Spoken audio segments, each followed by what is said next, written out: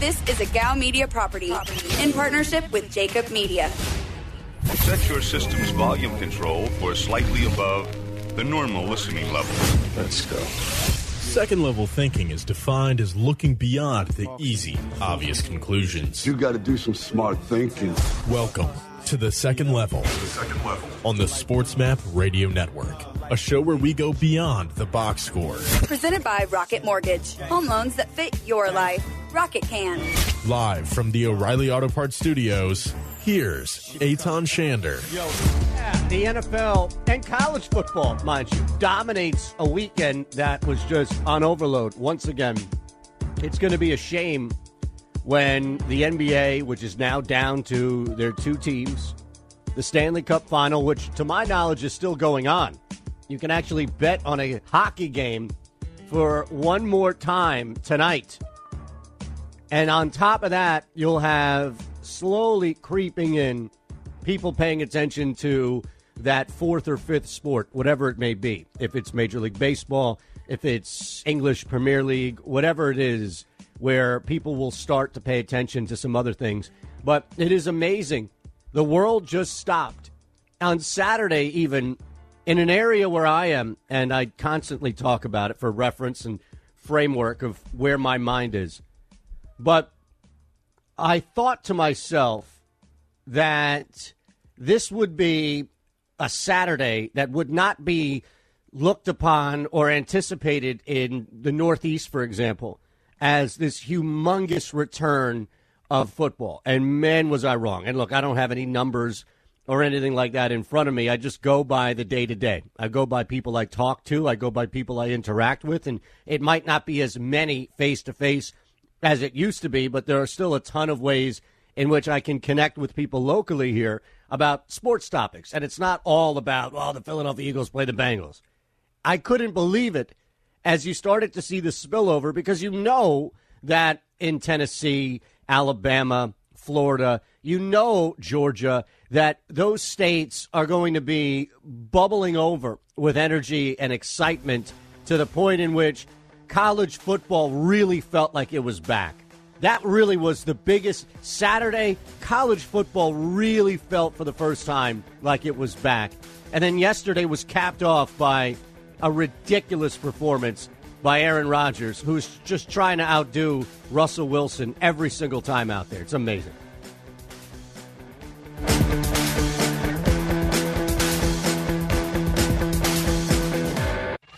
The SportsMap Radio Network, we wear Boomer Naturals masks. Order now at boomernaturals.com. Use promo code SportsMapRadio for 20% off.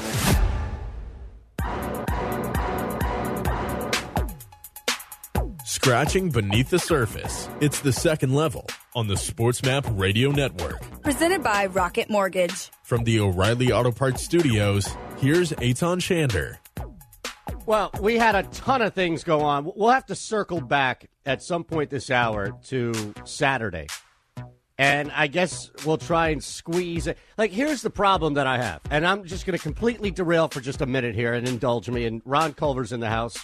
So I need to ask you. Normally, are you blaming this on me? No. I'm not blaming this on you. No, but you do share. You share responsibility. I'm just. You can blame things on me if you want to. I know I can. Trust me. And usually I do. Yeah, I might edit it after the show, edit it out, but you can go ahead and blame me during the show live. Make sure you listen live. That's why. That's exactly right. And the stream as well, where we're live right now, twitch.tv/Shander Show, at Shander Show, at Ron Culver, 2 N's. So I have a dilemma right now. And you are heavily involved in this program, for better or worse. Worse. Okay, go ahead. So I look at what we have today. We only have, realistically, we have 8 segments. Right. And 4 of those segments are usually shorter segments, about 6-7 minutes or so at most. Fake news is one of them, so that's out. John McMullen is another one, that's out. Now we have 6 segments. One for the road, that's out. So now we have 5 segments. 5 segments. Now, I have the NFL, which should take at least 2 segments. That's down to 3. I have college football, which should take 1 segment. That's down to 2. And we should mention that there's an NBA Finals going on. Now we're down to 1.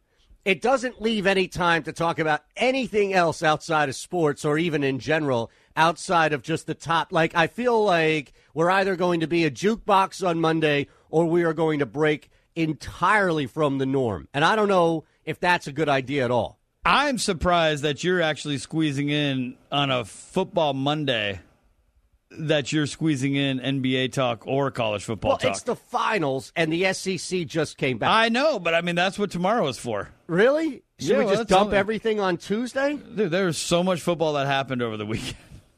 And not even mention college on Monday? I mean, look, we can probably get a couple of minutes from Alan Commandant Lazard, I'm sure. Yeah, you don't get that, do you? Do you not get that reference? How he's not named Commandant is beyond me. Do you not get that reference? I've said that upon deaf ears before, and I'm not sure if that's your ears or not. I can't remember. Sorry, I had to answer a phone, wrong number again. Oh, I love that. The guy just answered the phone and goes, Dave. I'm like, excuse me? Well, it could very well be. No, I answer the phone. Dave's not here, man. I mean, it could be one of those I bits. was hoping so, but I answer the phone, Sports Map Radio. Fair enough. Yeah, Now, I should have responded. Dave's not here. Yeah, exactly, man. Come on, where are you on this? God, I missed a golden opportunity. Call back if you were the person who called. Just call back. I just want to make sure we're clear here before we Who's move Dave, forward. man? We're not going to talk about anything other than the NFL today. Well, and Mondays moving forward. I mean, honestly, okay, just to give you the quick rundown of rundowns, I mean, the entire first hour of Tony and I, we talked NFL. Well, fair. Entire first hour of Jake was talking NFL. So, I mean, basketball, they don't play again until Wednesday. I'm not going to talk about the NBA Finals we now. We can't. We can just mention who's in it. Okay, that's fair. And we can mention that your parlay bet almost paid off. It did, except for hockey. Yeah, Hockey's that wasn't the one that killed me. That wasn't the one that I was worried about, though. I was more worried about. I thought for sure the Lakers would drop one. Nope, because Lakers are motivated, they don't play. Man. They don't. They wouldn't have played again until later on. So I see. Now you're breaking your own rule. We're talking about the Lakers. And I was talking about your parlay bet that you made last Friday. Well, speaking of which, the big bust for me over the weekend was all your money in on the Falcons? No, actually, all my money in on the Eagles. Oh, God. Yeah. Now, here's what I did. I played the Eagles in 4 different money line parlays.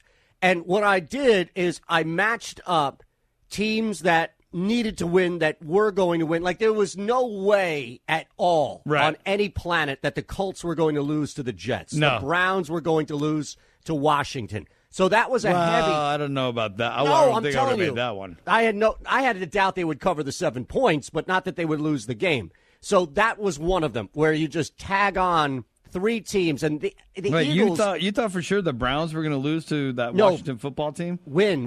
Oh, win. Okay. Yes. Okay. No, that was my 3. Remember, we coined a phrase on Friday. The 3-way safe play parlay of the weekend. Yeah. And that was Indianapolis, Philadelphia, Cleveland. Of all teams, it was Philadelphia who couldn't squeeze this out because the head coach decides, well, it wasn't just him. The quarterback was atrocious. But they punted the ball on 4th and 3. Yes. No, this is, that 4th and 3, this was the argument Tony and I made.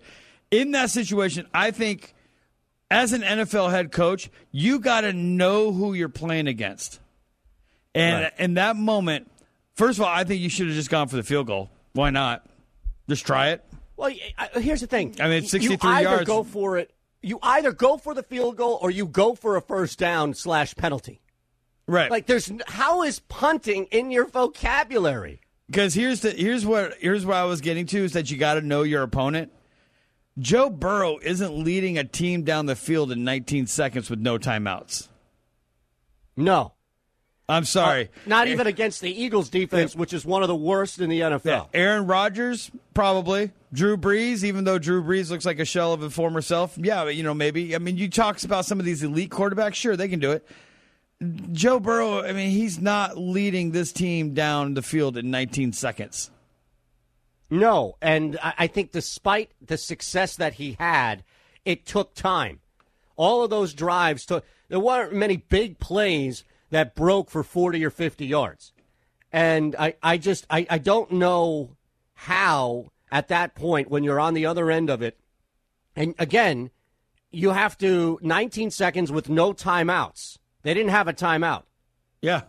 I don't know how you don't have any confidence at all in, like Doug Peterson had no confidence in anybody. Nobody. He didn't have any confidence in the quarterback. He didn't have any confidence in the kicker. He didn't have any confidence in the defense. Nothing. He just said, that's it. I'm done. I'm gone. And people were like, yo, dude, there's like 12 seconds left. What are you doing? And he's like, nope, that's it. Sorry. I want to go home. I've had enough today. I would like to go home. I would like to end this experiment. And meanwhile, you have everybody looking around thinking, and to your point about a 62-yarder, yeah, it's a 62-yarder. Why not? Exactly, why not? And I don't know about you, but we saw a couple of really big kicks yesterday. One from the Cowboys that was at least like 54, something like that. We saw a bunch of kicks because I was watching the Red Zone before it was on at 4 o'clock here on the network. And honestly, Ron, I saw kicks that were going from like 54, 55 yards that were clearing. The thing easily is, clearing. Remember the stigma was, it was like, oh my God, a 50-yarder, that's almost impossible. Now we're getting to that point. I mean, there's a reason why we moved the extra point back to 35 yards. And it's because these kickers are getting stronger. Their legs are getting stronger. Every single time you see them on a kickoff, they're kicking from their 35-yard line, right? Yeah. And correct. Yes, they have a 10-yard run-up, but the fact is that they're drilling it through the uprights.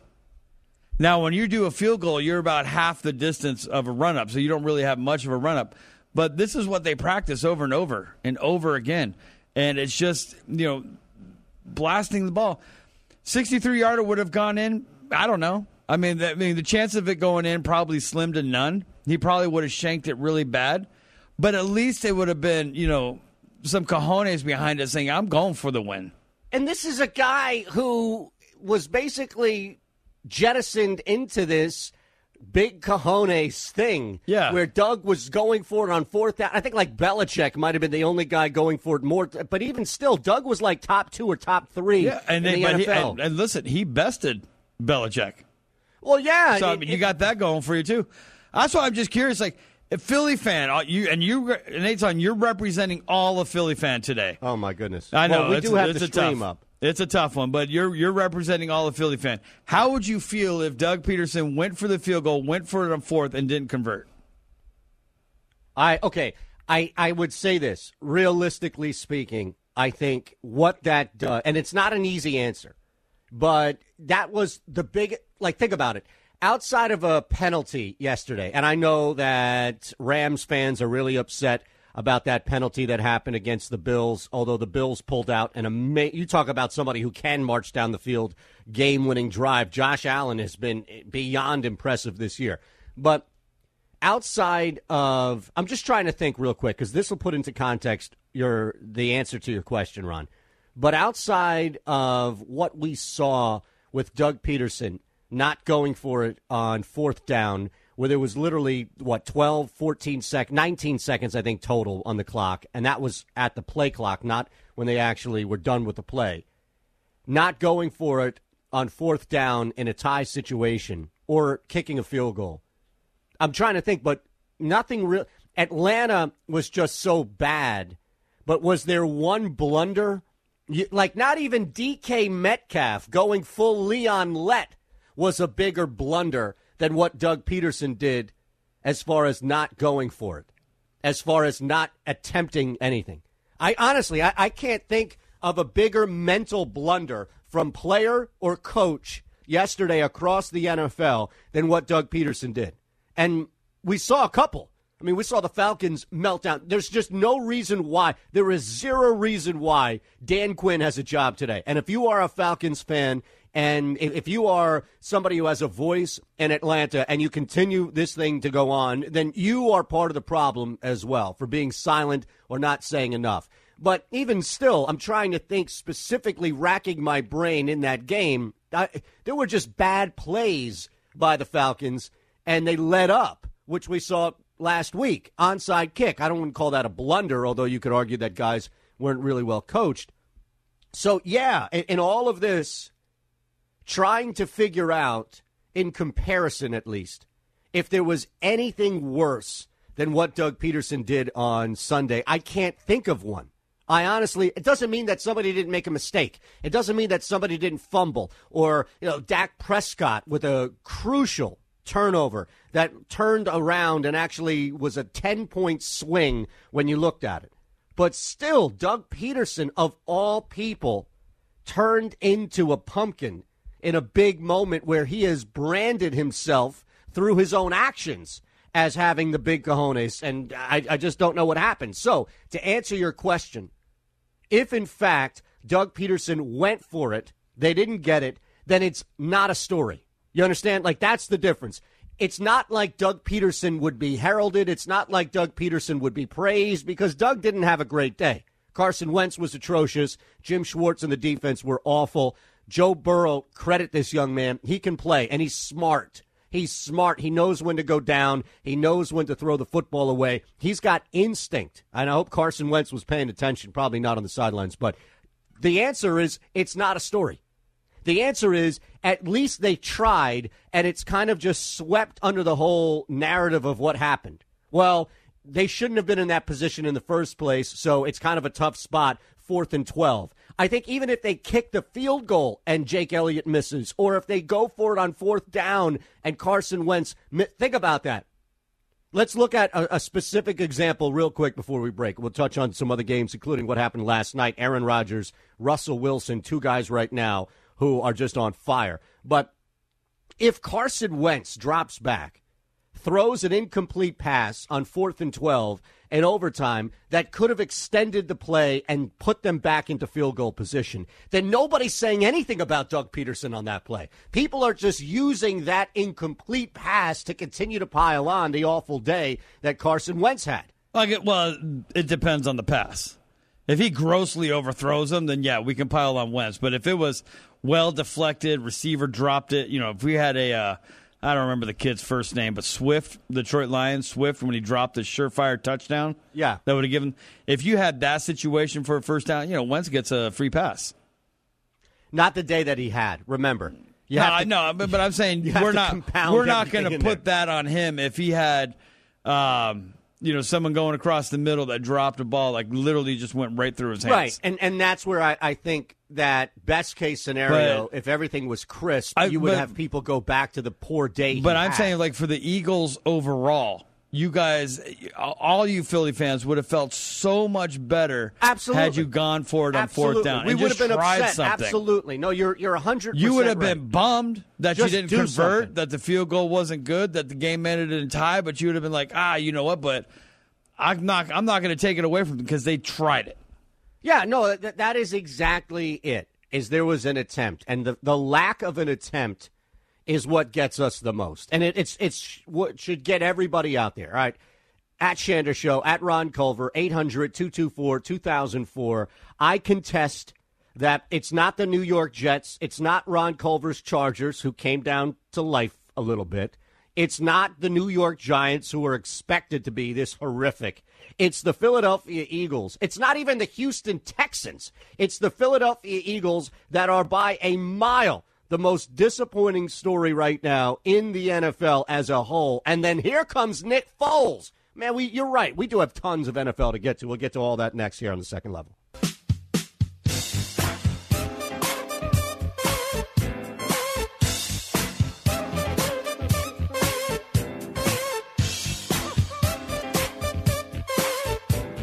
You're listening to The Second Level on the SportsMap Radio Network. Presented by Rocket Mortgage. Home loans that fit your life. Rocket can. From the O'Reilly Auto Parts Studios, with way more than the scores, here's Eitan Shander. We'll take a little time.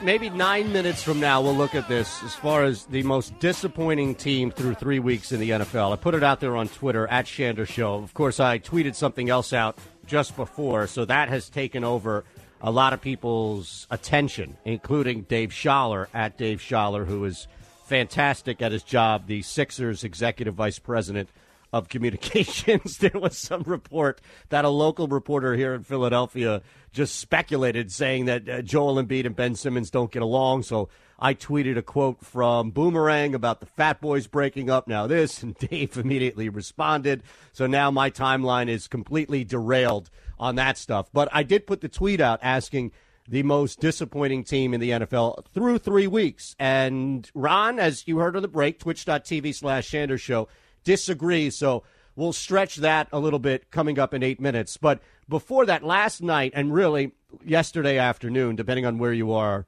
around the country or world, however you consume this show on this network, but we had two guys right now who are clearly neck and neck for best quarterback in the NFC. You can argue that they have a bid, at the very least Russell Wilson does, for the MVP. Now, we have two teams tonight with two quarterbacks that are probably going to stand up and say, don't forget about us. The Ryan Tannehill experiment kind of came back down to earth as well, with no touchdowns in that pick, despite going for 300 yards. Ben Roethlisberger, unfortunately for a couple of bets that I placed, Ben Roethlisberger looks pretty good right now as the comeback player of the year, although Cam Newton is right there as well, and he just needs to have a couple of better games despite what New England is doing. So we're down to four quarterbacks, as I think we pretty much figured we would be at the start of the season.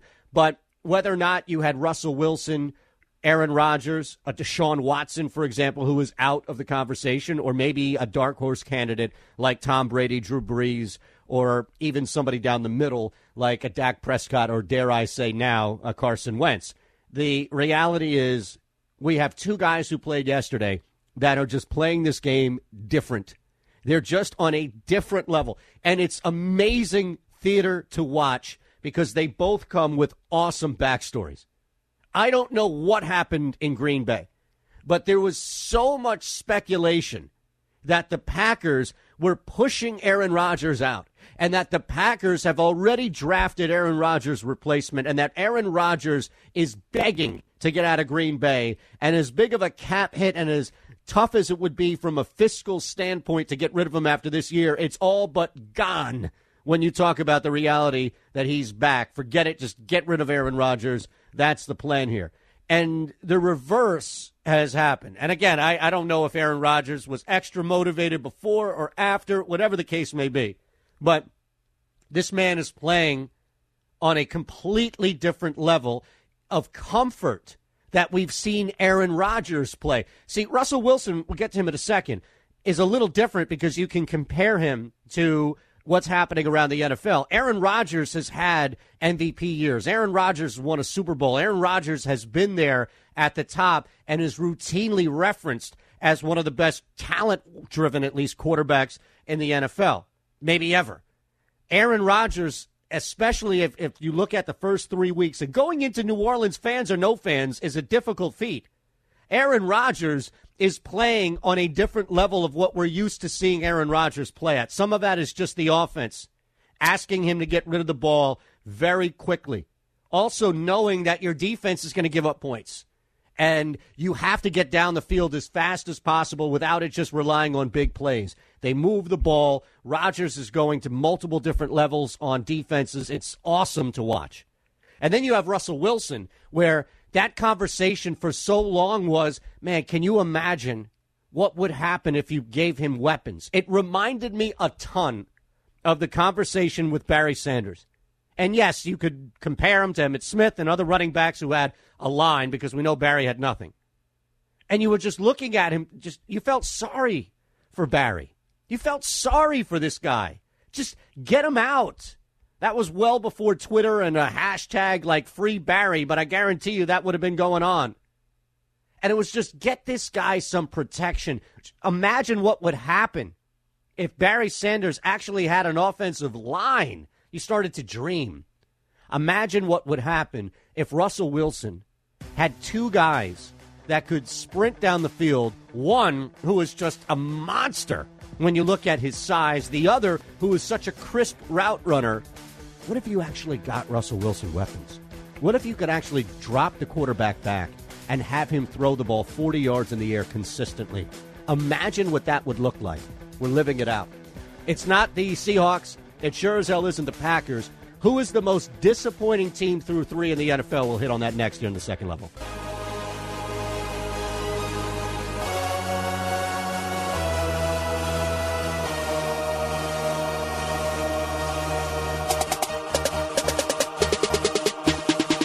Dealing with the root of the issues. It's the second level on the SportsMap Radio Network. Presented by Rocket Mortgage. Live from the O'Reilly Auto Parts Studios, here's Eitan Shander.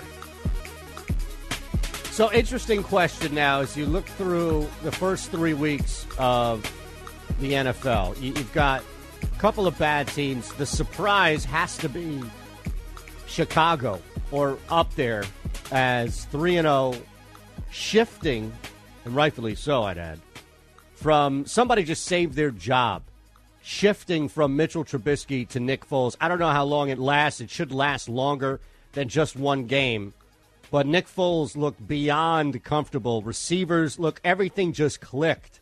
Even after a pick, Nick Foles was able to settle down and help lead a comeback, another comeback in his career. And that was much easier to stomach watching the Eagles suffer their way through a tie to the Cincinnati Bengals. 5 quarters not enough there. The Chicago Bears, Nick Foles' comeback was much easier to watch than, Dak Prescott mounting this unbelievable, historic comeback that we saw last week. Pretty difficult to do against the Seahawks, and not because of Seattle's defense, but because Seattle's offense just refuses to stop scoring. And they would have had another one if DK Metcalf didn't Leon let a football away. Ridiculous play by Metcalf, but he made up for it. Everybody there. Tyler Lockett was just dominant. So if you look at, let's say, a division, for example, the NFC West, Rams lose to one of the best teams in the NFL right now. Their quarterback, Josh Allen, is answering a lot of questions in Buffalo about how consistent and deep his arm can be throughout the season. 3 weeks, no issues there. Rams, that's a good loss. San Francisco, we know they've lost everybody and suffered a loss as a result of that. They've won 2 straight, especially going on the road and beating up on the Giants, yes, but having nobody there as far as starters really to do it. Very impressive by the Niners. No surprise at all that they're 2-1, 3-0. Cardinals, look, it was not a great game for Arizona. They already stocked up some cachet by having the 2 wins to go into this weekend. So when you suffer a loss like that to Detroit, it doesn't look as bad because you're not 1-2 right now or 0-3, something along those lines. Arizona is playing well, but even still, not this major surprise by any means that they're 2-1. Atlanta, 0-3, you would think. I think what's more surprising about Atlanta being 0-3 is that Carolina's not right there with them. That's probably the biggest surprise there. Minnesota is definitely a shock, and we can talk about them in a second here. But as far as teams up top, Washington, it's 1-2 on the year. That shouldn't really account for anything outside of just we knew this division was trash. We knew last year this division was trash. It got worse. As bad as the NFC East was last year, it got worse. So the question came up about the most disappointing, because, again, the Bills were the odds-on favorite for a majority of the summer to win the AFC East. The Steelers come back. They're 3-0. Maybe that's a little bit of a surprise, but is it a surprise that they're better than both Cincinnati and Cleveland? It shouldn't be. The Titans were in the playoffs last year. They knocked off the Ravens last year. And the Colts got a little bit better, not really at the quarterback position, but outside of injury. So flip that and just look at the most disappointing team. Look at a team that right now, through the first 3 weeks, has failed to live up to every expectation, not just the big 1 or 2 expectations, but everything across the board, to where this entire first 3 weeks, this early stretch, has been an unmitigated disaster, one in which you were just thoroughly ill-prepared for every single week in multiple facets. And on top of that, what people, and this is the big one for me, what people expected out of you to start the season, like where you were favored to finish And on top of that, fans from not only you and the rest of the fans who root for this team in question, but what a lot of people thought. Talking heads to people that just follow the league outside of fill-in-the-blank city. So I don't know how it's not Philadelphia. And I get it, like 0-2-1 is better than 0-3. And if you point to an 0-3 team just on record, it might serve purpose where that tie actually helps you to get into that third wild card or something along those lines. But we're watching in Philadelphia, at least, and I'll give you my specifics, and we'll listen to Ron's dark horse candidate here. I don't think it's a dark horse candidate. Well, it's not mine, so therefore it's a dark horse. Okay. I'm watching an Eagles team that is 3 straight years in the postseason, overcoming injury after injury. So I can't really harp on who's out and how many injuries they have. A quarterback who has turned into fill in the blank, Chuck Knobloch, whoever it comes to mind, as far as like he's got the yips. I'm watching a quarterback who has the yips. Carson Wentz can't drop back and complete consistently a 5-yard swing pass to a running back, a 10-yard out, a 15-yard post. He can't complete these basic passes consistently. And that is a guy who was the odds-on MVP 3 years ago. So it's not like injury has decimated him or anything along those lines. It's he can't play the game. I'm watching a head coach who has been emasculated. He has truly turned from somebody who was aggressive to a fault at times, going for it every place that he possibly could. 4th and 8 on his own 38, he's going for it. Just ridiculous, belligerent at times. Turn into a shell of himself and forget the feel of a game, and actually went on locally this morning on a local radio show that he does every week. He went on this morning and admitted, in hindsight, he should have done something. He should have kicked the field goal or gone for it, but definitely not punted. And I'm watching a defense that can't stop anybody. Nobody. And outside of Dallas, who is down so many people, is one of the worst defenses. And the reason why I say the Eagles, after all of that, are the most disappointing team so far is because they were predicted to be, rightfully so, neck and neck with Washington to win this division. They've lost to, Dallas. They've lost to Washington and tied Cincinnati. So that's my argument. I've just laid it all out there on the floor there as far as why the Eagles have been so wretched when it comes to their performance and not meeting expectations. You have a team that you think is more disappointing than the Eagles, of course. Yes. Is it Minnesota? No, it's Atlanta. No, Atlanta? Atlanta. If you give up two weeks in a row now, Atlanta has got to be, I'm not even going to say the unluckiest team. They've been playing well in these games. They can't finish it. They can't sustain. There is something fundamentally wrong when you cannot finish out a game when you're up by that much every single time. And now it's creating a stigma for Atlanta because we always make fun of them for 28-3. Now they're just living that out in real time. Well, yeah, but is that new? Well, yeah, I mean, yes, because 28-3 wasn't that was 4 years ago, right? Yeah, and they haven't really done that since then. They've been mediocre at best, but they haven't been blowing these games in epic proportions. 2 weeks in a row now, they've had a lead late in the game just to squander it away. And yesterday they did it to Nick Foles and the Bears. And that's inexcusable. That is crazy. I can almost make an argument for the Cowboys. The Cowboys do have a good team. Well, yeah, that's the thing, though. I mean, you're talking about losing but what to I'm talking about, teams. But what I'm talking about is being up by 20 with less than a quarter to play, and that's where it's getting ridiculous. That these guys have it in the bag.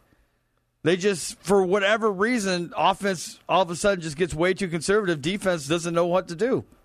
Well, that's the point. Okay, you're right. I'm not arguing with anything that you're saying. The Atlanta Falcons, and this is what makes Dan Quinn's job just laughable that he's still employed right now.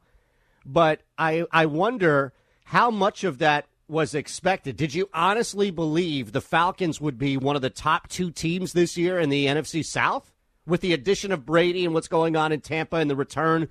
No, I didn't think that, but I also thought they would be a little more competitive. I mean, right now, the Atlanta Falcons, they should be 2-1. Right? Wouldn't you agree? I would say 1-2. You don't think they? I think they should be 2-1 just because they should have beaten the Cowboys. They should have beaten the Bears yesterday. There's your 2 wins. I don't think about the Bears personally. You think the Bears are a better team than the Falcons? Yes. Oh. But here's the thing. Their defense is atrocious, and their defense was horrible last year, too. Well, I know, but I mean, they're letting these games get away. They're letting these teams get back on them. And that's where you got to do something about it. I mean, sure, I'm not going to say that, watching an onside kick spin like a top last week was the answer, what they were doing. But I mean, that's still an excuse. This team is way better than what they're projecting or putting out there on each Sunday. Oh, man, you give them way too much credit because that offense is a fantasy player's dream. And I agree that they've got 3 guys. Julio makes 4 that they can throw to consistently. Todd Gurley clearly has found a home down there. But coming into the season, and this was the whole thing about Dan Quinn. Like, Dan Quinn shouldn't have been back in the first place. No, he shouldn't be. And how he still has a job today is beyond me. He must have something on Arthur Blank right now. Who should be fired for? All right, so hold on a second. Before I even get to that, and let me write that down so I don't forget it. But I think, man, the Falcons, they're a good – I just disagree. But that's fine. No. You're blinded by your own Eagle fandom. But I think Minnesota, you can make an argument for Minnesota. Well, no, over Atlanta. No, Minnesota is trying to tank this year. They're just secretly doing it. Is that it? Yeah, they don't care about Kirk Cousins anymore. They're tanking for Trevor. They've got 90 million billion. To paraphrase the president, they've got $90,000 million dollars left to pay out, cooped up into Kirk Cousins, but they're going to draft Trevor Lawrence. They're going to draft Trevor Lawrence, and then they'll have him watch a football season, and then he'll take. I doubt they'll have him watch a football season, but they might Tyrod Taylor Kirk Cousins just to get away from him. Just say, "Oh, I'm sorry, bad." I mean, unbelievable. Hey, seriously, if nothing happens to that doctor with the Chargers, I mean, do you see other NFL teams saying, "Hey, give him the T-squared treatment"? Well, the former doctor of the Chargers, who was under a lot of hot water and scrutiny, has now made a name for himself as like a media analyst.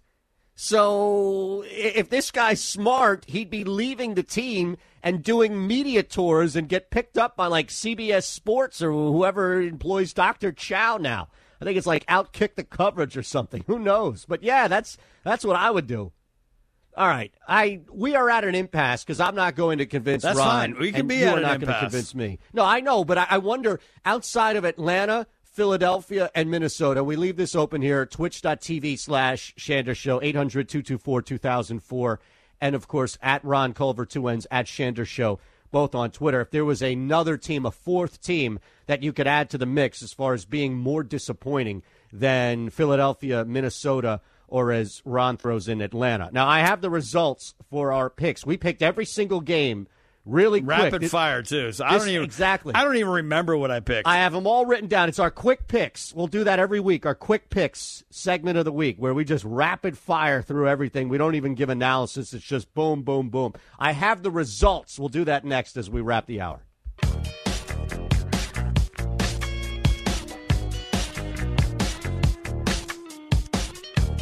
Scratching beneath the surface. It's the second level on the SportsMap Radio Network. Presented by Rocket Mortgage. From the O'Reilly Auto Parts Studios, here's Eitan Shander. All right, let's do this real quick.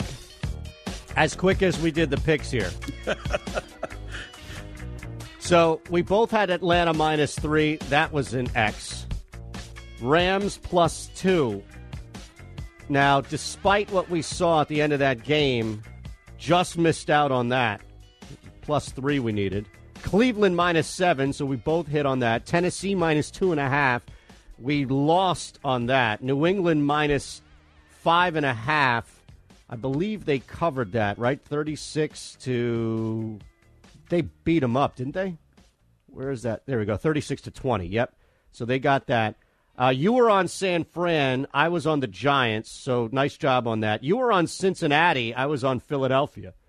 Nice job on that. We were both on Houston off. We both hit Indianapolis minus 11.5. Both missed on the Chargers. Don't remind me. You took Tampa Bay. Smart. I mistaken. I thought Blake was out there. It was Jake Driscoll. You took Detroit. Look at you. Yeah. I took Arizona. We both were on Seattle, and we were both on Green Bay. So you got me by 4. Look at that. Yeah, who knew I knew what I was talking about? When I really don't even know what I'm talking about. The record is margin of victory each week. So you're up 4-0 after week 3. Right. We just started this week 3. But you got me 4-0. Unbelievable. We got beat. A couple of these were stupid when I look back at it. Like, what the hell was I doing taking the Giants plus 3.5? Yeah. Tennessee, I'm surprised. You know what your problem was? You thought lost. you were looking at the Niners going, you know what? Half their team got injured. The Giants are going to do something at home.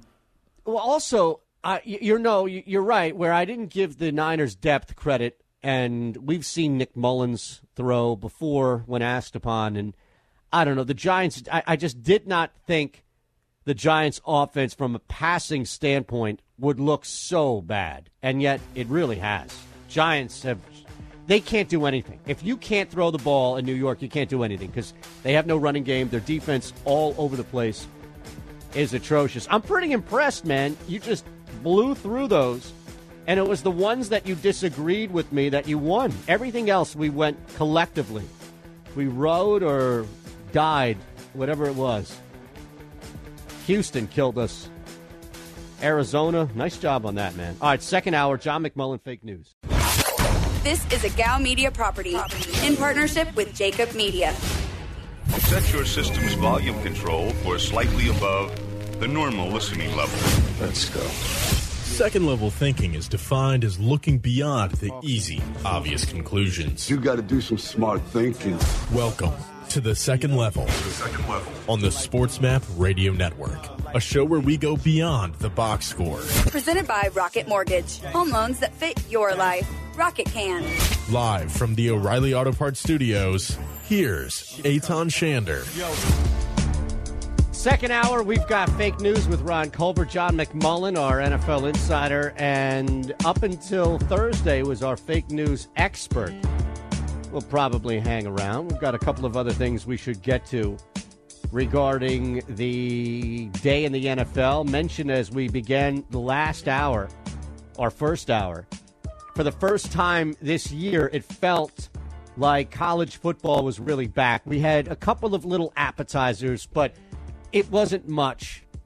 And I know that you can go to your favorite restaurant and get something, and maybe it's a starter, a tapas, it's an appetizer, whatever it is, or however it's labeled on the menu. And it might be just your favorite thing on the menu, but you know you don't get much at all.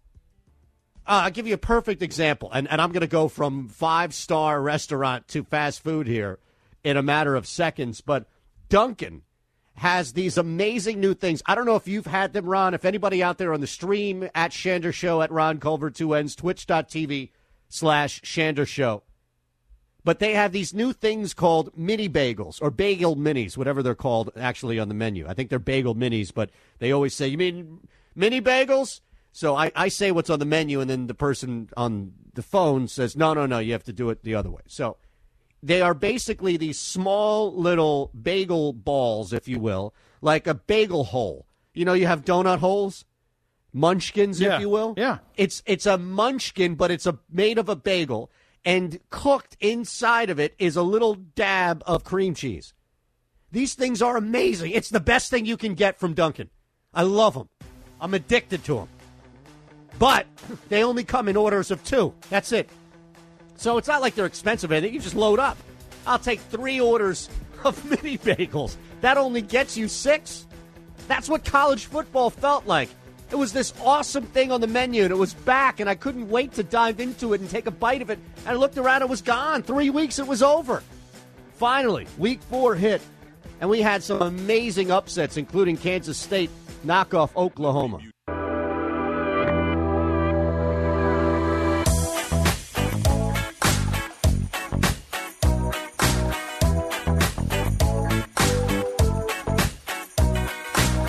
scratching beneath the surface. It's The Second Level on the SportsMap Radio Network. Presented by Rocket Mortgage. From the O'Reilly Auto Parts Studios, here's Eitan Shander. NFL tonight. Last night was exceptional football. Came down to the difference between Aaron Rodgers and Drew Brees and what the Packers are doing right now. It's been outstanding television. First 3 weeks of the season are capped off tonight with Kansas City, Baltimore. Probably the most anticipated primetime game we've had since the return Thursday night in which the NFL opened up with the Chiefs and the Texans. And I should mention Houston because as great of a story as Nick Foles was yesterday, stepping off the bench, he's got to be the best pinch hitter of all time, right? Is there anybody that comes to mind? Baseball, we brought this up one day about baseball and the best pinch hitter, and I couldn't even tell you who comes to mind. There are so many different names that spent a cup of coffee here or there. But as far as just stepping into a situation, yeah, Tom Brady comes to mind after what he did with Drew Bledsoe. But he wasn't really a pinch hitter. No, he was. I know what you're saying. You're saying somebody who steps in, competes well. Maybe he goes back away, comes back again, goes away, comes back again. I mean, okay. Could you equate what Nick Foles? I think we can equate what Nick Foles did with a pinch hitter in baseball. Yeah. Can you equate what Nick Foles did with like a sixth or seventh man in the NBA? Somebody who comes, like maybe a seventh man, somebody who plays quality minutes, doesn't start, probably should start, but for whatever reason is just always there's a new shiny toy that comes to town. The team is stacked in that, but like any other team, he would be a starter. Because we did that with Nick Foles before, remember? When he the first time with Philly, right? He went. He go to St. Louis? Well, yeah, and it was a train wreck. It was a train wreck, but we were like, any other team, he'd be a starter for that team. Any other team, exactly. And we probably thought that there were a couple of teams, at least in the NFL, now where he would be starting outside of Chicago, including Chicago, mind you. So he steps in, throws 3 touchdowns. Allen Robinson III looks like he's happy right now. Yep. And the Bears are 3-0. I don't know how you go back. You can't. Yeah. This was it. This was the last straw for Trubisky. It's not like, here's the thing. You can't bench Carson Wentz. You can't. I know they drafted Jalen Hurts in the second round. They have a ton of money wrapped up in Carson Wentz. They don't have that responsibility in Chicago. They don't owe Mitchell Trubisky anything. Get rid of that guy as fast as possible. If you're a coach, a general, you might even save your job. Think about it. Is anybody going to get fired if they go 9-7, 10-6 because Nick Foles is now the quarterback? Is somebody going to step down from ownership and say, we really wanted to see this thing happen with Trubisky. It didn't. You couldn't make it work. You're out. No, that's not how it works. You can't go back. You're right, Ron. You cannot go back. You can't even go back if Nick Foles has a bad quarter or half. Hey, the Bears could lose a game next week and you still can't go back unless Nick Foles is utterly horrendous and throws 3 interceptions and is the fundamental reason why you lose a football game. You can't do it. You have to stick it out. You have to. The Washington football team at 1-2, Ron Rivera came out and said, no, I'm sticking with Dwayne Haskins. You can't be the first team in your division to bench a quarterback if you're in Philadelphia. So from somebody who's in this city, let me just tell you that's not going to happen. The Eagles will not be the first team in the NFC East to bench their quarterback. It will either be the Giants, which I don't see happening because, again, you've got a young QB who needs to take his growing pains, or it's Washington who might try and salvage something with Alex Smith. But I doubt that's going to happen as well. So I don't even know how that even comes into the conversation outside of frustration. But the Bears were insane yesterday, putting up those 20 points and dominating that fourth quarter behind Nick Foles, of all people. Elsewhere, and we touched on this a little bit, but there were 2 big wins for 2 other teams, Buffalo and New England. You want to look at the AFC East? Buffalo and New England neck and neck right now. I admitted it this morning, and I'll admit it on your show as well. I think I'm a Josh Allen apologist. Oh, yeah, I am as well. No, you're right. I'm sorry for doubting you, Josh Is it Allen. too early, though? I don't know. I mean, what he's done the last 3 weeks. I mean, albeit, against the Jets and the Dolphins, we're like, okay, yeah, you should have career games. He did that against the Rams. Yeah, it was impressive. Maybe, maybe there was a little Saint payback with the pass interference call. I don't know, but the fact of the matter is, he did that against the Rams. And that's impressive because the Rams defense is tough to do that against. Yeah, Aaron Donald was a tough defense. Aaron Donald, I almost apologize for Aaron Donald, too, because last year I kind of wrote him off. Like, you know what, he's kind of regressing already. And then this season, he's just, he's been an animal. I think you're right, though. A lot of people question whether or not you would see Josh Allen be able to make throws consistently. You would be able to see him utilize. Like, think about it. When Stephon Diggs, it's news that Stephon Diggs is now a member of the Buffalo Bills. My first thought was, how the hell is Josh Allen going to get him the football? That was the first and really only thing I thought was, oh, man, this seems like a waste. It seems like a waste of somebody's talent in Diggs that you're bringing him over to go deep down the field with a quarterback who struggles to throw the ball 15 yards. Well, wrong. As you said, apologies. I need to apologize like you do to Josh Allen. And I think a lot of us were wrong about Josh Allen. And you know what? For 3 straight weeks, he's proven us wrong. I can't see him falling off. He would have to play like Carson Wentz. Imagine that. Like, what would it take for Josh Allen to play so poorly where all of a sudden 3 or 4 weeks, because we'd have to give it a little time. We can't just do it after next week. He's earned a little bit of cred here with 3 straight weeks of solid play. But what would it take for us to have to turn around and rescind our apology, say, no, it was all wrong. We were right on Josh Allen. We were wrong when we thought we were wrong on Allen. He would have to look like Carson Wentz.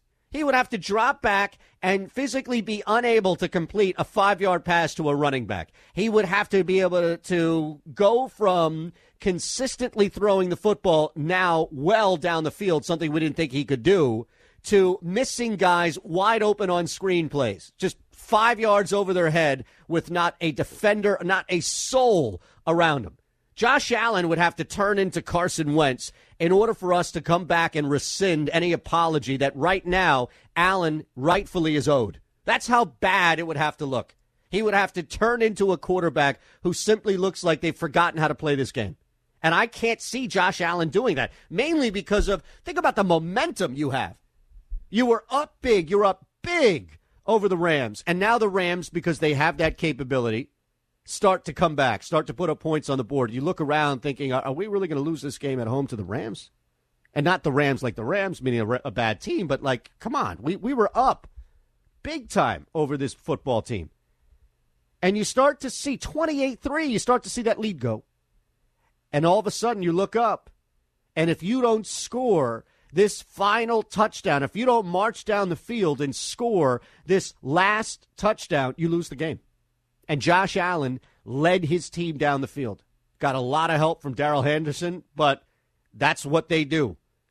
They run when they can, and they don't abort. They don't move away from anything. They run when they can.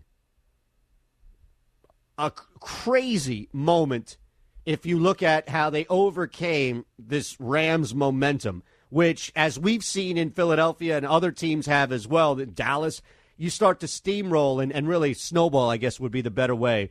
A lot of momentum for that offense, and they're just going to be moving the ball down until the clock runs out. And that's exactly what happened. The Rams were in a position where if they got the ball back, they probably would have scored. 20 or 30 more seconds on the clock, they probably would have got a field goal, the way in which they were moving the ball. And Josh Allen and the Buffalo Bills, that was a huge statement, a very big statement. Ryan Tannehill eking one out against the Vikings on the road, despite a monster day by Dalvin Cook and Justin Jefferson, rookie, now stepping in, playing really well. That wasn't as, if you look at what the Titans were expected to do and what Ryan Tannehill did, which basically didn't lose the game. There's the difference. Ryan Tannehill was more along for the ride than a person or a player of influence. Josh Allen turned into that.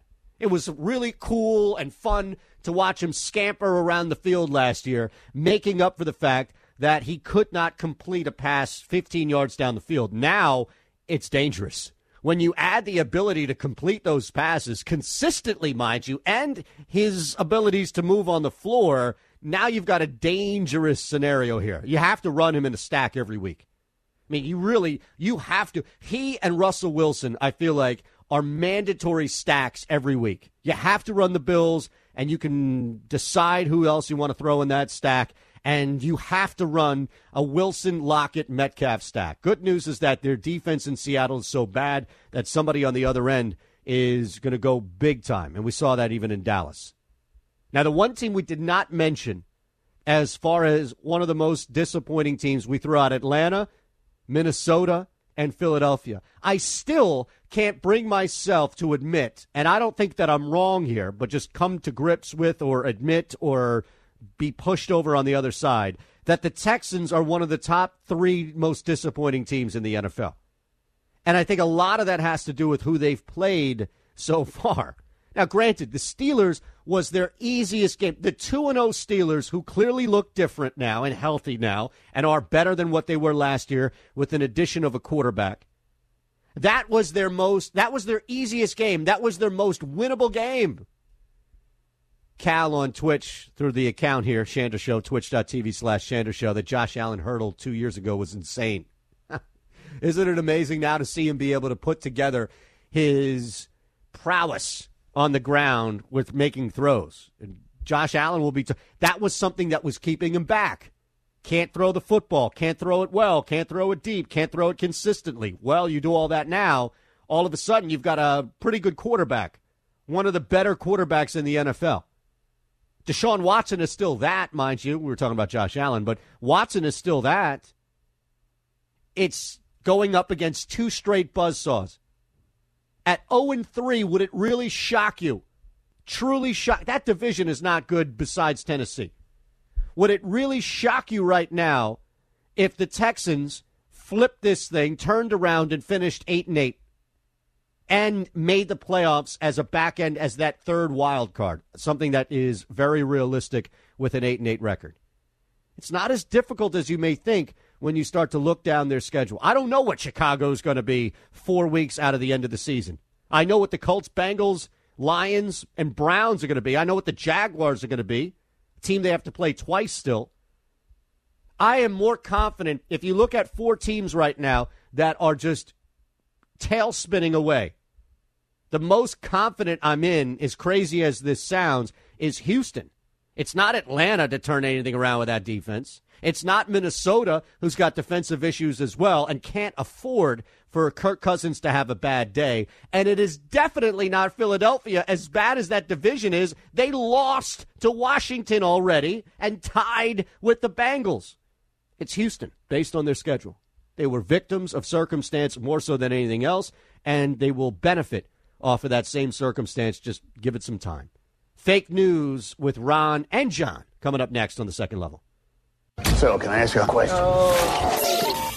Fake news with Ron. With all the fake news out there, don't believe those lies. It's on Shander to give it to you straight. 3 stories, but only one is fake. It's true. I know it's a weird thought, but it's true. Can Shander spot the fraud? Here's Ron Culver. All right, Eitan, you said it earlier, but now we bring on the former undisputed fake news haver. What are we calling it? Expert. He's already lost his title after But you know what? He'll gain it back this week. And then Doug Peterson not even under as much scrutiny as John McMullen. Ooh, I don't know about that one. Well, let's see. Let's see how he does. I think there's plenty of scrutiny. Like there'll never be more scrutiny. Well, than John. To be fair, John's part of the scrutiny when it comes to Doug. That's true. So. That's true. He has to recuse himself. Did he? So I'm kind of like Doug now with all this scrutiny. Now I'm starting to think about things. Right. Leave the guy alone, will you? Well, now that's you know why. how I mean, exactly. You'll gain that perspective and have a better understanding of Eagles fan and coaching staff. Now, John, did you also believe that Doug Peterson didn't know that the games could end in a tie? No. According to Aton? Yeah, Aton got some people on that. Just wanted to make sure, right? Got to clear the air there. Yeah, who got that? Like, how is somebody a fan of this football team for more than 12 years or at all? Like, I don't know. That in its own was really difficult. Five will always love you. Will always love you. Thank you. All right, here we go. All right, story number 1. The artist who created Comedian, that art piece that it was a banana duct taped to a wall, has made nearly $500,000 off doing 3 of those art pieces. Now, I randomly saw a tweet that said, I think Barstool had it, that it was sold to the Guggenheim? No, it was lent to the Guggenheim. Lent to the Guggenheim. Yeah. One of the guys who bought it paid like $100,000 and some odd for it and then ate the banana. So what are we saying now? The guy who did the banana on the wall is the artist. The artist who created that art piece. I'm going to call him a guy, but go ahead. Has made nearly $500,000 off of 3 of those artworks, and I'm doing quotation marks, if you will. Art pieces. Well, I know he made some ridiculous amount of over the banana. So we're saying on top of that, 3 other ones? Is that what we're saying? Off 3 of them, he has made nearly $500,000. He's at 49. Yeah. All right. God bless him, I guess. Story number 2. Yeah. We all know limited fans are allowed in the stadium, but one team, the Denver Broncos, found a way to get the entire cast from a local TV show into the stadium to watch the game live. Well, that one I know is true. Okay, so that one I know is one, completely true. Look at this. We know story 1, at least I saw the tweet, and now you know story 2 is true. So that would lead me to believe that no matter what comes out of Ron's mouth for story 3, that would be fake, right? Yeah. So we know I don't know. We know story 2 is true? That's what John said. South Park was there. The entire town of South Park was there in cardboard cutout form. See? Now, I saw yesterday on the Eagles game. Which is awesome, by the way. Yeah, it is. Well, yeah, and isn't this ahead of the premiere? Don't they have like a full hour premiere coming up? Don't they always? I believe, Wednesday. I think they do every week. Look at that. John McMullen is on the moment in which South Park premieres this season. I didn't. Yeah, I'm a big South Park guy. Look at that. So you're not gonna throw that fastball by me. Ron Scherzel tried. I tried. That's why I wasn't mentioning the name. I was at a local TV show, and he picked up on it right away. That's great. Jumped all over it. Story number 3. John Gruden decided to wear women's underwear for a face mask this past weekend as a silent protest to the NFL's mask policy. That can't be true. That can't be true. Come on. Have you seen the photos? That would have to be, I mean, if that were true, that would be viral upon viral. Are you kidding me? You should see the photos. Okay, but... Well, it might look like women's underwear. That's what I was going to say. Right?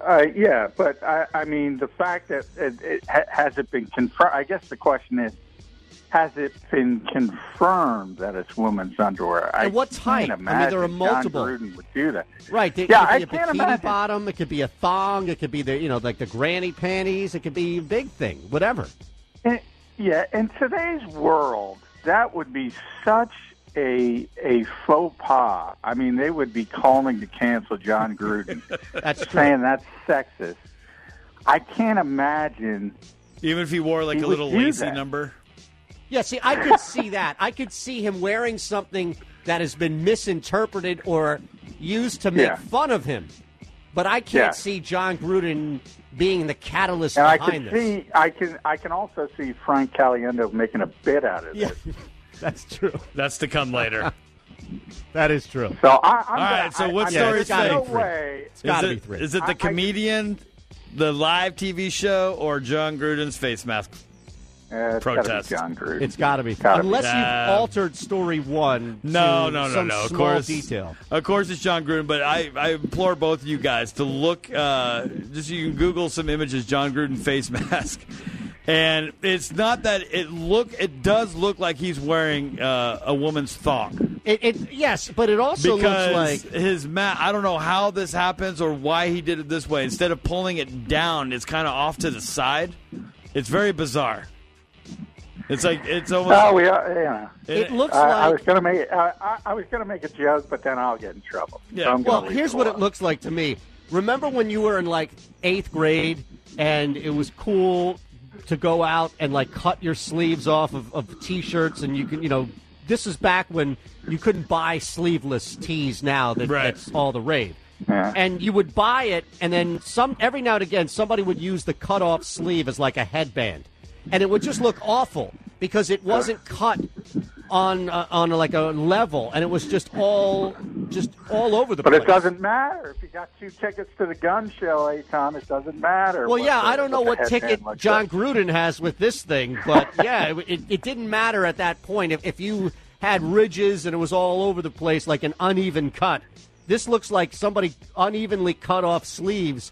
And he had to wear it like a mask. Well, I think Ron felt bad that he ended my streak, and he gave me an easy, sharp single to left. No, actually, I just did that so we can talk about John Gruden's face mask issues, because he might get fined again for wearing half a mask on his face. He should be fined for wearing a sleeve on his face. Didn't even look. In some looked more photos, like a sleeve than a thong. In some photos, in some angles, it does look like an eye patch. This is terrible. All right, I have a question for John regarding these masks coming up. We'll also talk about the big day that was Week 3 in the National Football League.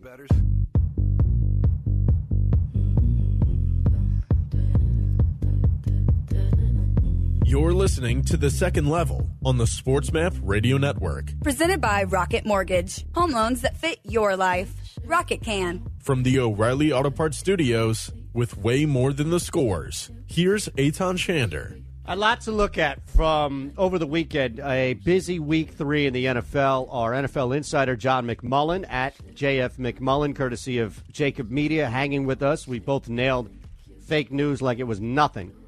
As far as what happened yesterday, let's start with a pretty big topic of conversation on this show, as you can imagine, when we opened things up an hour and 40 minutes ago.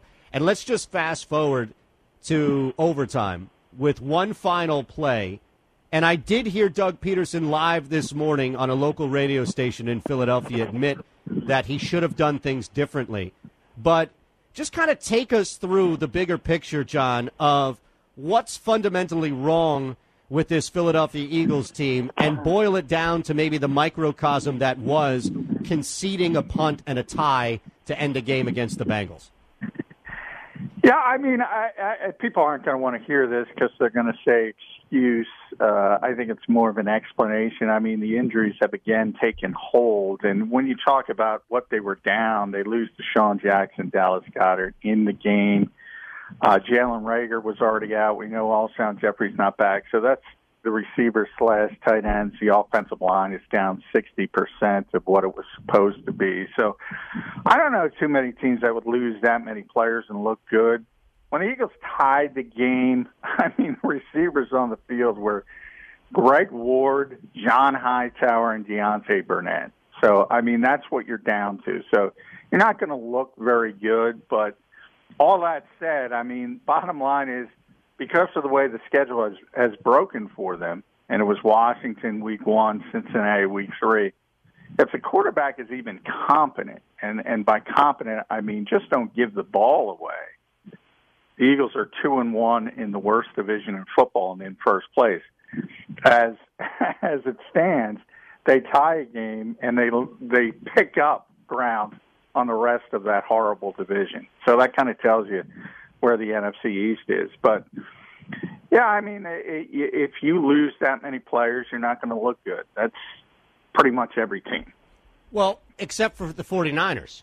And granted, they went up against the Giants, and hopefully 2 games against the Giants will be just right for the Philadelphia Eagles. What is it about the Niners that is either an anomaly or maybe puts a little more pressure on a team like the Eagles to get something done if, in fact, they do lose a bunch of guys? No, I think you just hit the nail on the head. It was the New York Giants. I just talked about the NFC East. I mean, typically, if you're facing a good team, and you'll see it, you'll see the attrition in San Francisco, and more so than Jimmy Garoppolo, even when you talk about the defensive line. That's what got him to the Super Bowl last season, and that was Nick Bosa. And they lose him to a torn ACL, which is just a devastating injury, but also Solomon Thomas. And they have so many more injuries on top of that. I mean, you don't get to play the New York Giants every week. And you look at that division as a whole. Arizona, even though they were disappointing, is much improved. And then you talk about Seattle and you talk about the LA Rams. San Francisco is not going anywhere unless they get people healthy. Fair enough, and especially when you look at it in comparison to the division. John, I am curious to get your thoughts on this. I don't know if there's a bigger surprise, and I don't mean to use this. Sometimes it can connote like a negative to a positive, but I don't mean to diminish or belittle anything he's done this year. In fact, I think it adds to how refreshing of a surprise it is. But as great as Russell Wilson is playing, as lights out as Aaron Rodgers is playing, there can't be a bigger surprise in the NFL than how well and consistent Josh Allen is playing. Yeah, I mean, there's no question. That was the biggest concern, I think, with everybody, including myself, with Buffalo. And I think people jumped the gun on assuming they were going to win the AFC East just because Tom Brady left New England. And I still think it's a little bit too early. But certainly Stephon Diggs has obviously helped. But, Stephon Diggs isn't going to help accuracy. I mean, he's going to be open. He's always open. You got to get him the football, though. So, scouts I constantly talk to say that all the time. You can't really teach accuracy, and that was the big red flag with Josh Allen, the fact that he wasn't accurate coming into the NFL, and it very rarely improves to a level where it's going to make a difference. So short sample size, but, yeah, I agree with you. He has been one of the feel-good stories, and he certainly looks like he's turned the corner. But I think you bring up Aaron Rodgers last night. I tweeted this morning, Eitan. If there's going to be no fans or very few fans in every stadium this year, the Packers are winning the Super Bowl. I mean, it's just unfair that guy, you see what he does in Green Bay with the hard counts, and he get 2 or 3 offsides every game, and he saves them for big spots. Now he can do that on the road, and he did it again last night. And it's just so hard to play against that team. And if you don't have silent counts on the road, man, they're going to be tough to deal with because he's on a different level. You talk about Russell Wilson. I know everybody's on the Russell Wilson for MVP train. MVP of this league with no fans, it's going to be Aaron Rodgers. Well, on the flip side, it seems as if, and granted, people talk about Philadelphia as much as you want till the cows come home. That's fine. But I know for a fact that they're not nearly as big of a home field advantage as what we've seen in New Orleans and maybe Seattle to a lesser extent. But to your point about Aaron Rodgers being on a tear everywhere he goes, I would assume that the same works in reverse for the Saints, which is they lost a huge advantage this year. Oh, yeah. And Minnesota. Minnesota's turned out to be a bad team, but you think about it. If you talk about the 5 loudest environments, you just hit on 2 of them. Minnesota's a third of the top 5. Green Bay was there week 1. I think they put up 42. I think he had 2 or 3 of those, drawing them off sides. And then you saw it again with the Saints. It doesn't get tougher than those 2 environments when fans are there and how loud it is. And at the bare minimum, not saying Green Bay can't win those games because they're a good team anyway, but you do have the silent counts. You do have the noise where you're not going to be able to do that. And it's just one of those things about 2020 COVID world that I don't think a lot of people were expecting, and the NFL is already trying to give some of these teams back a little bit of a home field advantage by agreeing to up the decibel level, and I think you're going to see that throughout the season. Everything's done on the fly, but it's just not the same, and you don't have these home field advantages, and it's drastically altering the landscape. But everybody's dealing with it. So that's what the NFL kind of defaults on, and everybody's got the same issues. But those teams with big home field advantages, they don't have them anymore. John McMullen at JF McMullen on Twitter on NFL Insider, courtesy of Jacob Media. I'm going to ride this train until they're physically eliminated from the playoffs, because I don't see the Houston Texans finishing 6-10, 5-11, even 7-9. They were clearly victim of the toughest first three games that anybody has played this year. And granted, 0-3 is their record, John. I'm not trying to make any excuses. I sure as hell won't for Bill O'Brien. They just seem like they have enough talent to pull out of this tailspin. Like, I don't feel confident about the Vikings at 0-3 or the Falcons at 0-3 or the Eagles at 0-2-1 to do that so much as I do with Houston. No, it probably has to do with the quarterback, and I think you'll see it. I think they have the Vikings this week at home, so they'll win that game and go to 1-3, and maybe that starts. I think the biggest concern is their division, and that's where the Eagles have an advantage because they play in a bad division. And that's, I mentioned it with San Francisco, plays in a good division. Houston, maybe not as good as the NFC West, but Tennessee's a solid team. Indianapolis is taking care of business, at least against bad teams. So you really have only Jacksonville as sort of a gimme in that division. So I think that creates a bigger concern than anything else. But, yeah, if you look at the 0-3 teams, the winless teams, and there's a lot of them, I think Houston would be at the top of that group. But, you know, that's the tallest short guy at the circus, so I don't know how much that means. Not much. Let's flip it. At 3-0, how do you go back to Mitchell Trubisky right now in Chicago? Well, how do you, more so than that, in an existential sense, how do you have a quarterback controversy and you're 3-0? That's how bad Mitchell Trubisky is. Yes, perfect way to put it. I mean, yeah, it's absurd, and then on top, I mean, we know Nick Foles. There's never been a stranger career in the history of the NFL. The highs are so high, the lows are so low. They'll get back to Mitchell Trubisky, but, you know, that's when Nick gets hurt and comes off the rails.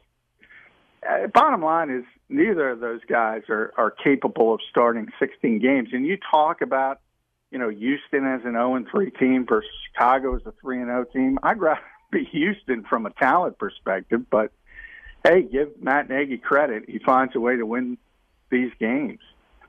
It's definitely insane right now, and you're right. I think somebody's job clearly on the line like 3 or 4 times over, and to have a quarterback controversy on the verge of going 4-0 is not something that we see. All right, so let me ask you one more, and then I want to circle back with the Eagles looking into Week 4. But you mentioned how bad that division is. Clearly the Cowboys are going to be able to score on everybody, but I don't think they can stop anyone. What do you make of Dallas, what they were able to do, how close it got at one point with Seattle, and kind of their immediate future moving forward?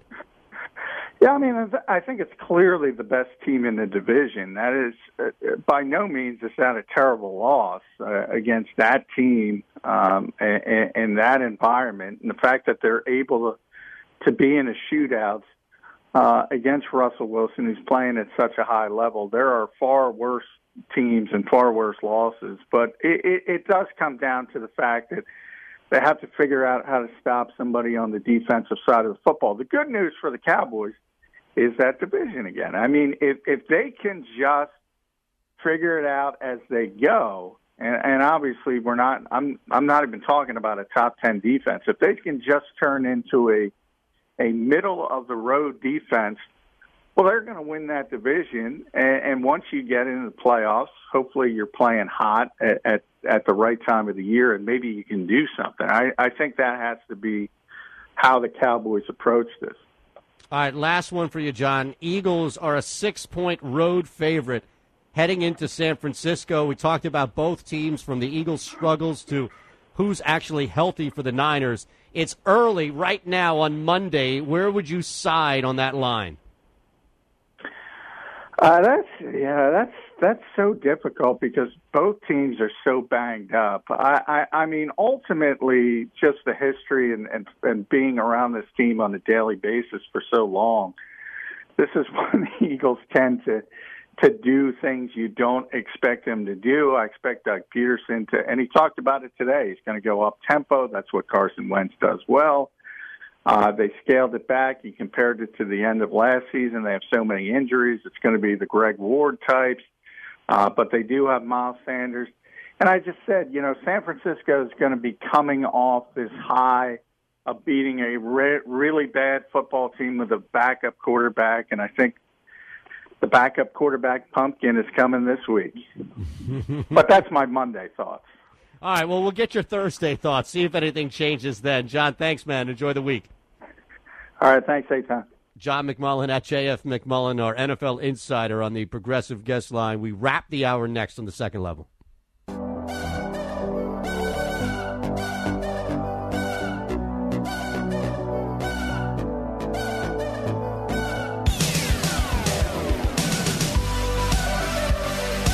Dealing with the root of the issues. It's the second level on the SportsMap Radio Network. Presented by Rocket Mortgage. Live from the O'Reilly Auto Parts Studios, here's Eitan Shander. All right, is there anything that we missed? Is there anything that we should hit on? We touched on all four sports. Technically, we didn't touch on Major League Baseball because I don't want to talk about my team about to see the best catcher in baseball walk. And I don't know. As little as we've been involved in the Stanley Cup Finals, I can't imagine that I'd be more involved in Major League Baseball's small little perverted playoffs here. Perversion but you of will the playoffs. No, I won't be. You I will won't be. watch. You will be. You will be. I will bet you money. No, you won't. I would put a camera up, all right? I'll pay for somebody to follow me with a camera. Like Big Brother. I'll put cameras up everywhere in my house. Now you know you're not going to tune in. Well, that's what I'm saying. That, I know for a fact I wouldn't tune in. Yeah, but I mean, if you have someone following, then you're purposely going to go out of your way not to do that. Well, it's just to confirm. You might just fall into it. It's a random Thursday. There's nothing, or not a Thursday. Let's go Tuesday. A random Tuesday, no games on. You mean to tell me you're like, I'm not going to watch baseball? I'd rather watch a presidential debate than baseball. Well, you might get those too.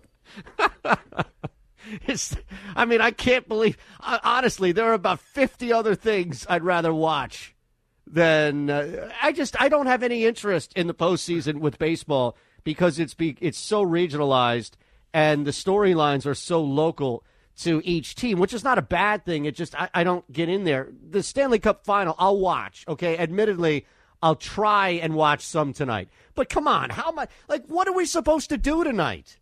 What are you supposed to do? Not watch Monday Night Football? You've got the two best teams in the NFL going at it. You've got two of the best quarterbacks going at it as well. You've got the defending champions going up against the team that everybody has pegged as the only team that can knock them off. No, you better be watching Monday Night Football tonight.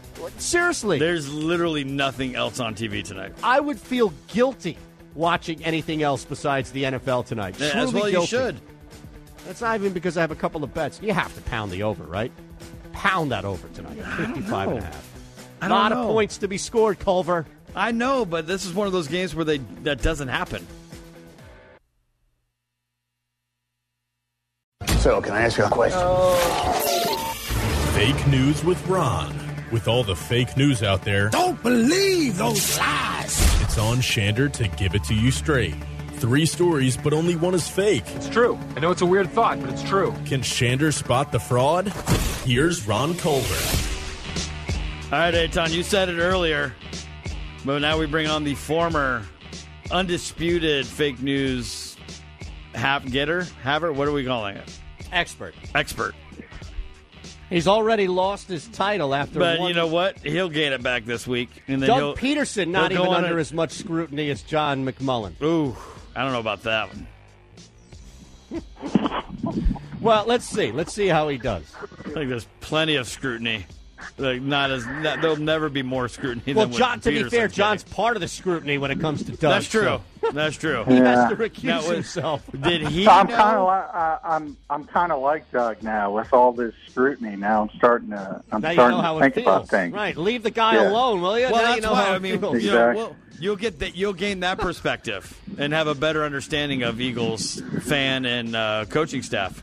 Now, John, did you also believe that Doug Peterson didn't know that their games could end in a tie? No. According to Aton? Yeah, Aton Just- got some people on that. Just wanted to make sure, right? Got to clear the air there. Yeah, who got that? Like, how is somebody a fan of this football team for more than 12 years or at all? Like, I don't know. That in its own was really difficult. Five will always love you. Will always Thank you. love you. Thank you. All right, here we go. All right, story number one. The artist who created Comedian, that art piece that it was a banana duct taped to a wall, has made nearly $500,000 off doing 3 of those art pieces. Now, I randomly saw a tweet that said, I think Barstool had it, that it was sold to the Guggenheim? No, it was lent to the Guggenheim. Lent to the Guggenheim. Yeah. One of the guys who bought it paid like $100,000 and some odd $1,000 for it and then ate the banana. So what are we saying now? The guy who did the banana on the wall is The what artist, now? What? the artist who created that art piece I'm going to call him the guy, but go ahead. has made nearly $500,000 off of 3 of those artworks, and I'm doing quotation marks, if you will. Art pieces. Well, I know he made some ridiculous amount of over the banana. But, so we're saying on top of that, 3 other ones? Is that what we're saying? Off 3 of them, he has made nearly $500,000. He's at 49. Yeah. All right. God bless him, I guess. Story number 2. Yeah. We all know limited fans are allowed in the stadium, but one team, the Denver Broncos, found a way to get the entire cast from a local TV show into the stadium to watch the game live. Well, that one I know is true. Okay, so that one I know is one, completely true. Look at this. We know story 1, at least I saw the tweet, and now you know story 2 is true. So that would lead me to believe that no matter what comes out of Ron's mouth for story 3, that would be fake, right? Yeah. So we know story, I don't know. We know story 2 is true? That's what John South said. Park was there. The entire town of South Park was there in cardboard cutout form. See?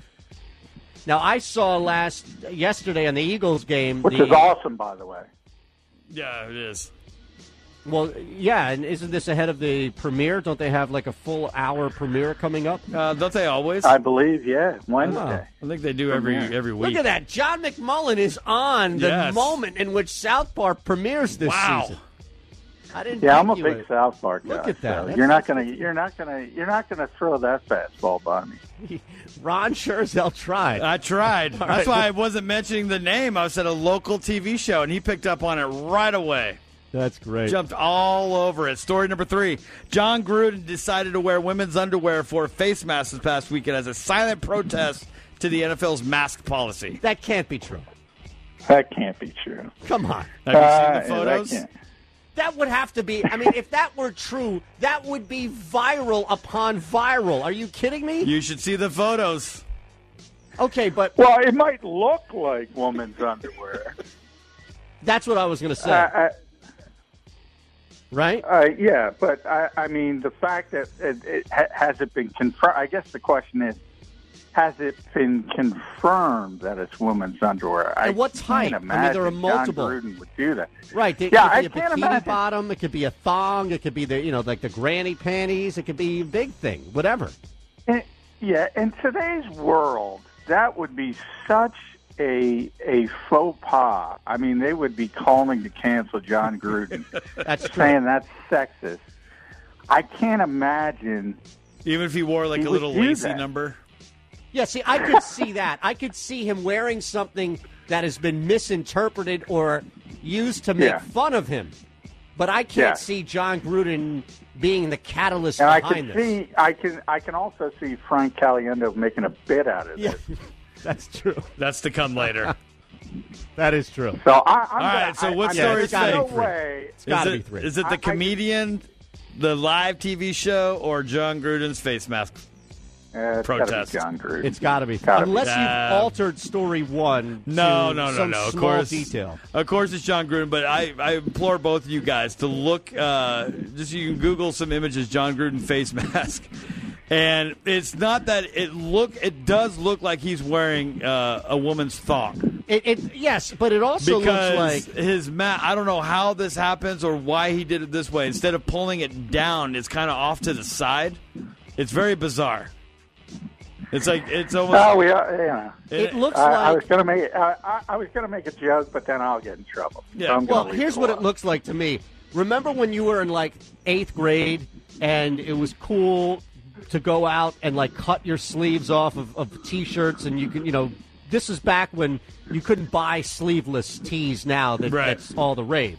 Yeah. And you would buy it, and then every now and again somebody would use the cut off sleeve as like a headband, and it would just look awful because it wasn't cut on like a level, and it was just all over the place. But it doesn't matter if you got 2 tickets to the gun show, Tom. It doesn't matter. Well, I don't know what ticket John Gruden has with this thing, but yeah, it didn't matter at that point. If you had ridges and it was all over the place like an uneven cut, this looks like somebody unevenly cut off sleeves, and he had to wear it like a mask.